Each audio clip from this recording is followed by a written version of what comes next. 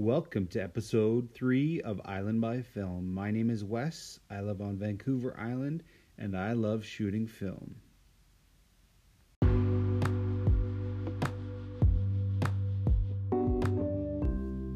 Well, welcome back. Thanks for joining me this week on Island by Film.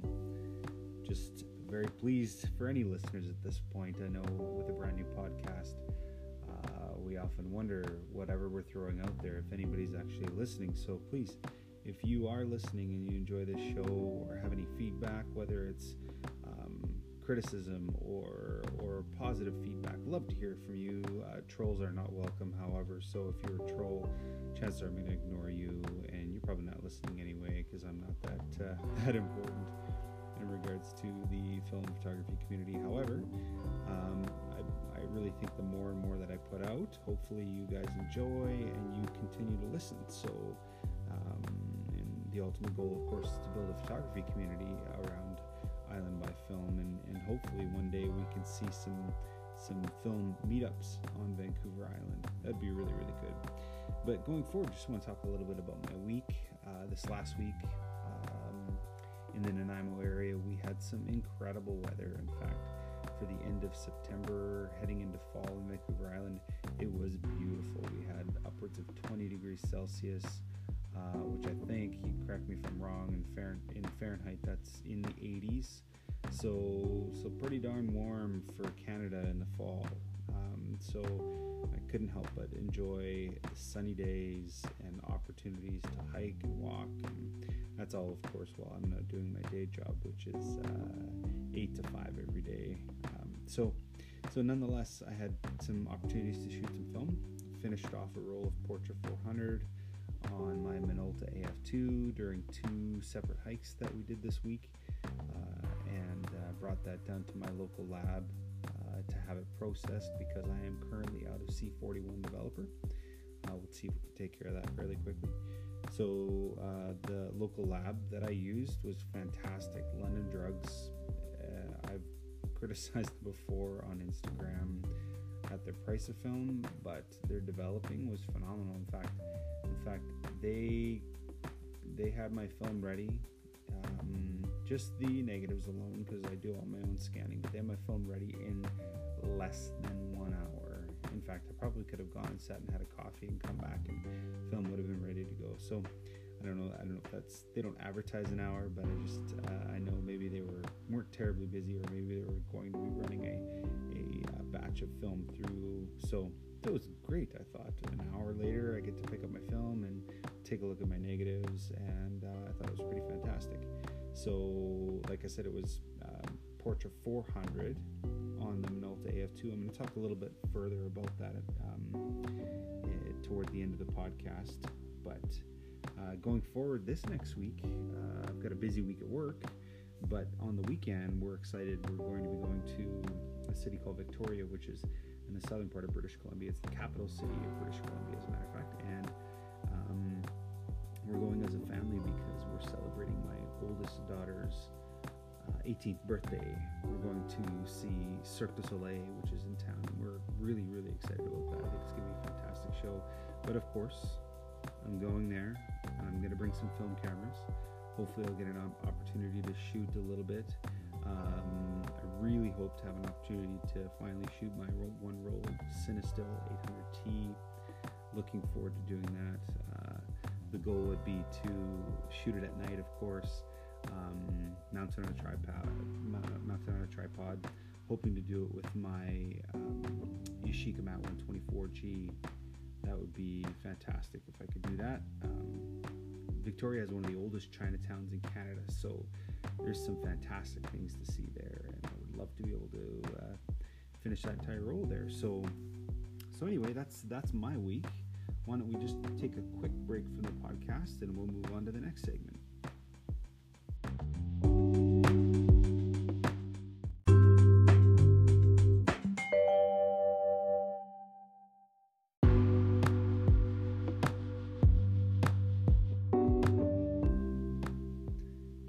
Welcome to the news portion of our podcast. Talk about a couple of things today. First and foremost being Ektachrome, Kodak Ektachrome. If you are living under a rock somewhere, you haven't even heard of this. But if you are not, and you're involved in the film photography community at all, and you are passionate about shooting film, you'll have already heard this week, probably 15 times over, that Ektachrome is now shipping to people in 35mm formats, and starting October 1st, if you're an 8mm film shooter, which I am not, but just for your information, you can also get your hands on that as well. I don't know how excited I am about this. I've shot a little bit of slide film. I don't have a tremendous interest in it. I quite enjoy C41, the latitude that you get with C41. It's incredibly forgiving. It's simple to develop. And most labs will still develop C41, whereas there's a limited number of labs that do E6 anymore. Well, I guess we may see that increase as film seems to be becoming more and more popular, but we'll see how the results are. I actually just shot my first roll of Ektachrome just this past week. I shot that roll on 35mm. I think it was on my Pentax ME. So, and dropped it off about a week ago, or shipped it out about a week ago to have it developed. So I should receive it sometime this week and see what the results are. It was, of course, expired Ektachrome, but very well stored expired Ektachrome. I think it's lived in a freezer most of its life, at least most of its expired life. So we'll see what the results are. I'm excited to share those with you on Instagram and see what your thoughts are. So second thing I want to talk about a little bit is a new app that was released. And if you follow me on Instagram, you'll have seen that I've posted just a little preview of what it looks like. The new app is called the Film Lab app. Very excited about this new app that was released. It gives you the ability to take your iPhone and scan a backlit negative or positive and get an instant preview of what that image looks like. You can zoom in, you can preview those negatives and decide whether you want to share them on social media or whatever other platform there might be. So great app so far. I think there's definitely some work that has to be done to this app. For example, you don't really have any options for file type. You can't save a DNG or a TIFF. I'd like to see that going up. Second kind of con, you need because of the limited close focusing distance on the iPhone, you do need to have a little macro lens attached to your phone to do any kind of 35mm scans. So I think the app is definitely a work in progress. I'm glad it's finally released. It was almost a year ago that I first heard about the app. So yeah, I'm excited to see how that improves. I bought the app myself for about $8.99. It was, I think, a pretty decent price for the app. But anytime we have a chance to support somebody who's doing something for the film community, I think we should go ahead and do that. So yeah, it's enough about the Film Lab app. Give it a try, see what you think. Send me a message. I'd like to get your feedback on it, or leave a voicemail on the Anchor app. That'd be really cool if I could share that as well too. So I'd like to know what your thoughts are. The other thing I just wanted to talk about quickly in regards to news is the Intrepid Camera Company. As many of you know, they leaked a little while ago that they were building an enlarger for their 4x5 field camera, and this is actually kind of a neat option. It turns their camera into a dual-purpose enlarger system that can just be simply mounted to a tripod and put in any darkroom. It's light, portable, compact, all those kind of things.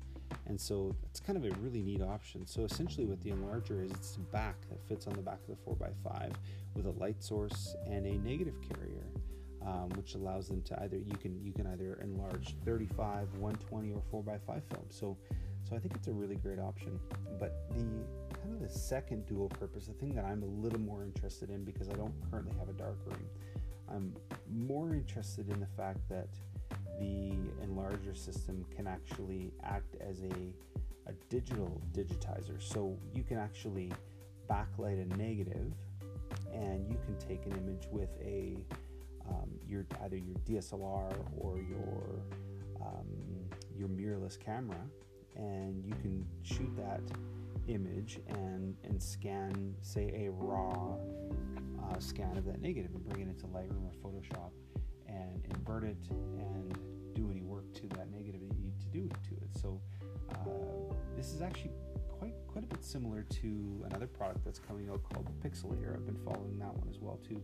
Just all really good options for digitizing negatives at a little bit of a faster rate than we're used to with our film scanners. At least I'm used to. I've got an Epson V600, and it works for the most part, but it definitely has its pros and cons. So anyway, those are the few things I want to chat about on the news section of the podcast, and just we'll take a quick break, and we'll get back to a little project I'm working on.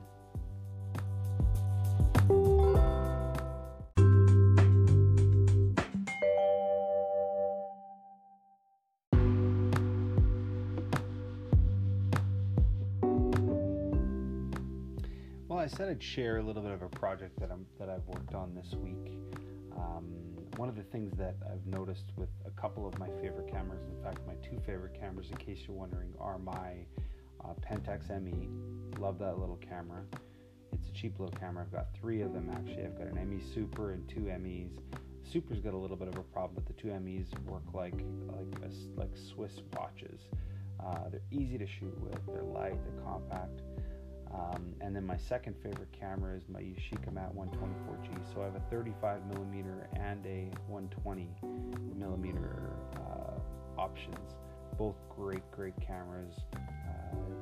The Pentax lenses are fantastic lenses. In fact, I can adapt my Super Takumar lenses, my M42 lenses, onto that camera as well too. So they're just fantastic cameras, and couldn't be more pleased with those cameras and how they perform, with the exception of one thing. Both of them have some pretty significant light leaks. Obviously, as cameras get older, the light seals in the cameras tend to degrade and chip away and fall apart and compress to the point where they no longer create a seal. So I couldn't bear to send those cameras out to have them professionally done, so I thought I would attempt to create the light seals myself, and it was actually remarkably quite easy. First thing I went to do was I went down to our local craft store.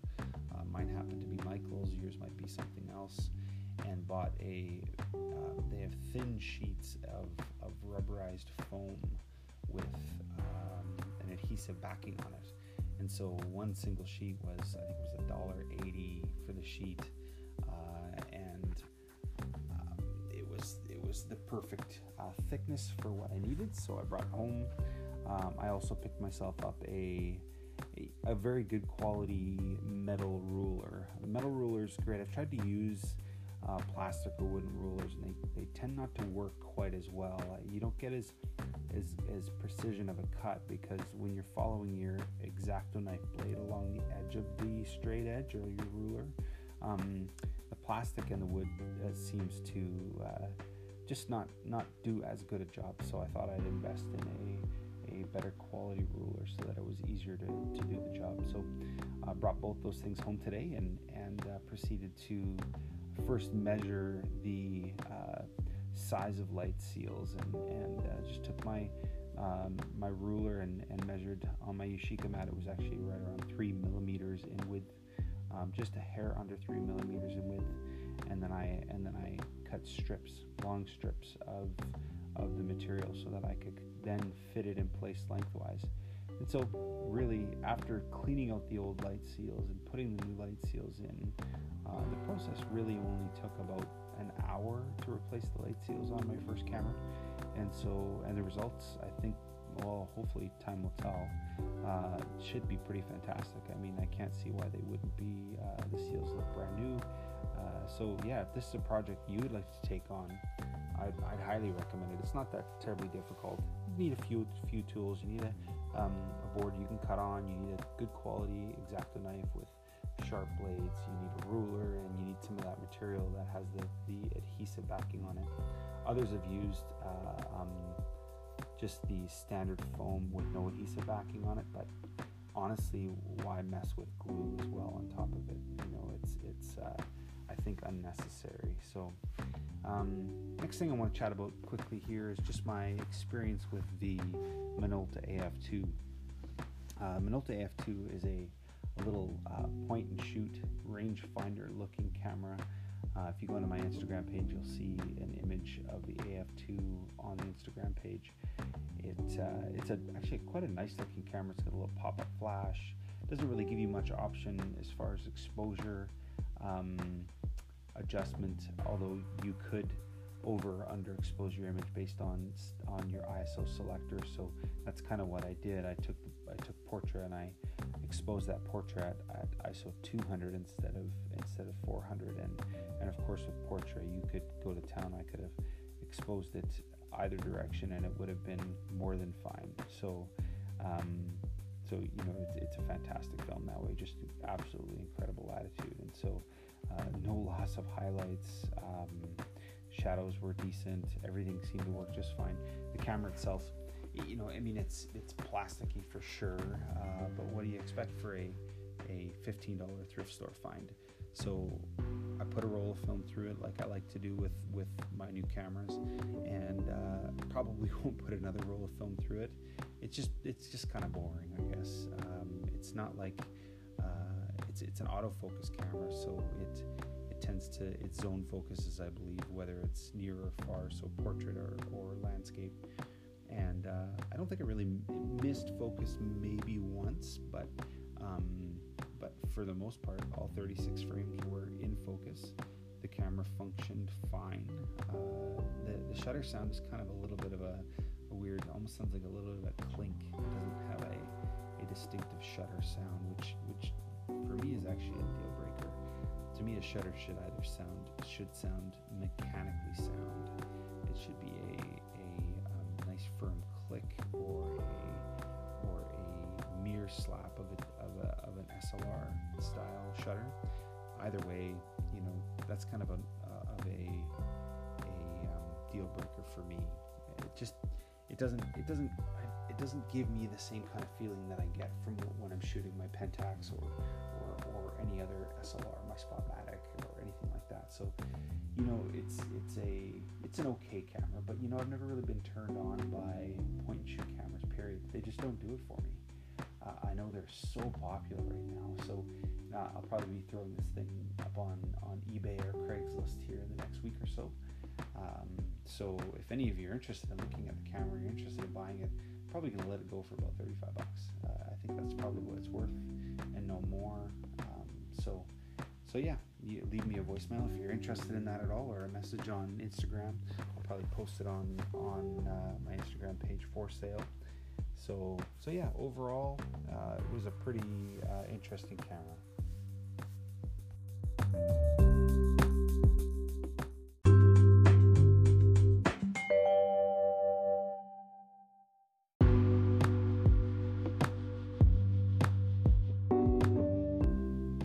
Once again, I'd like to thank you for all listening, and just let you know where you can connect with me. You can connect with me on Instagram at islandbyfilm, or my email address is islandbyfilm@gmail.com, or you can even go to my website at westinphoto.com. That's westinphoto.com/analog. That's where my analog work lives.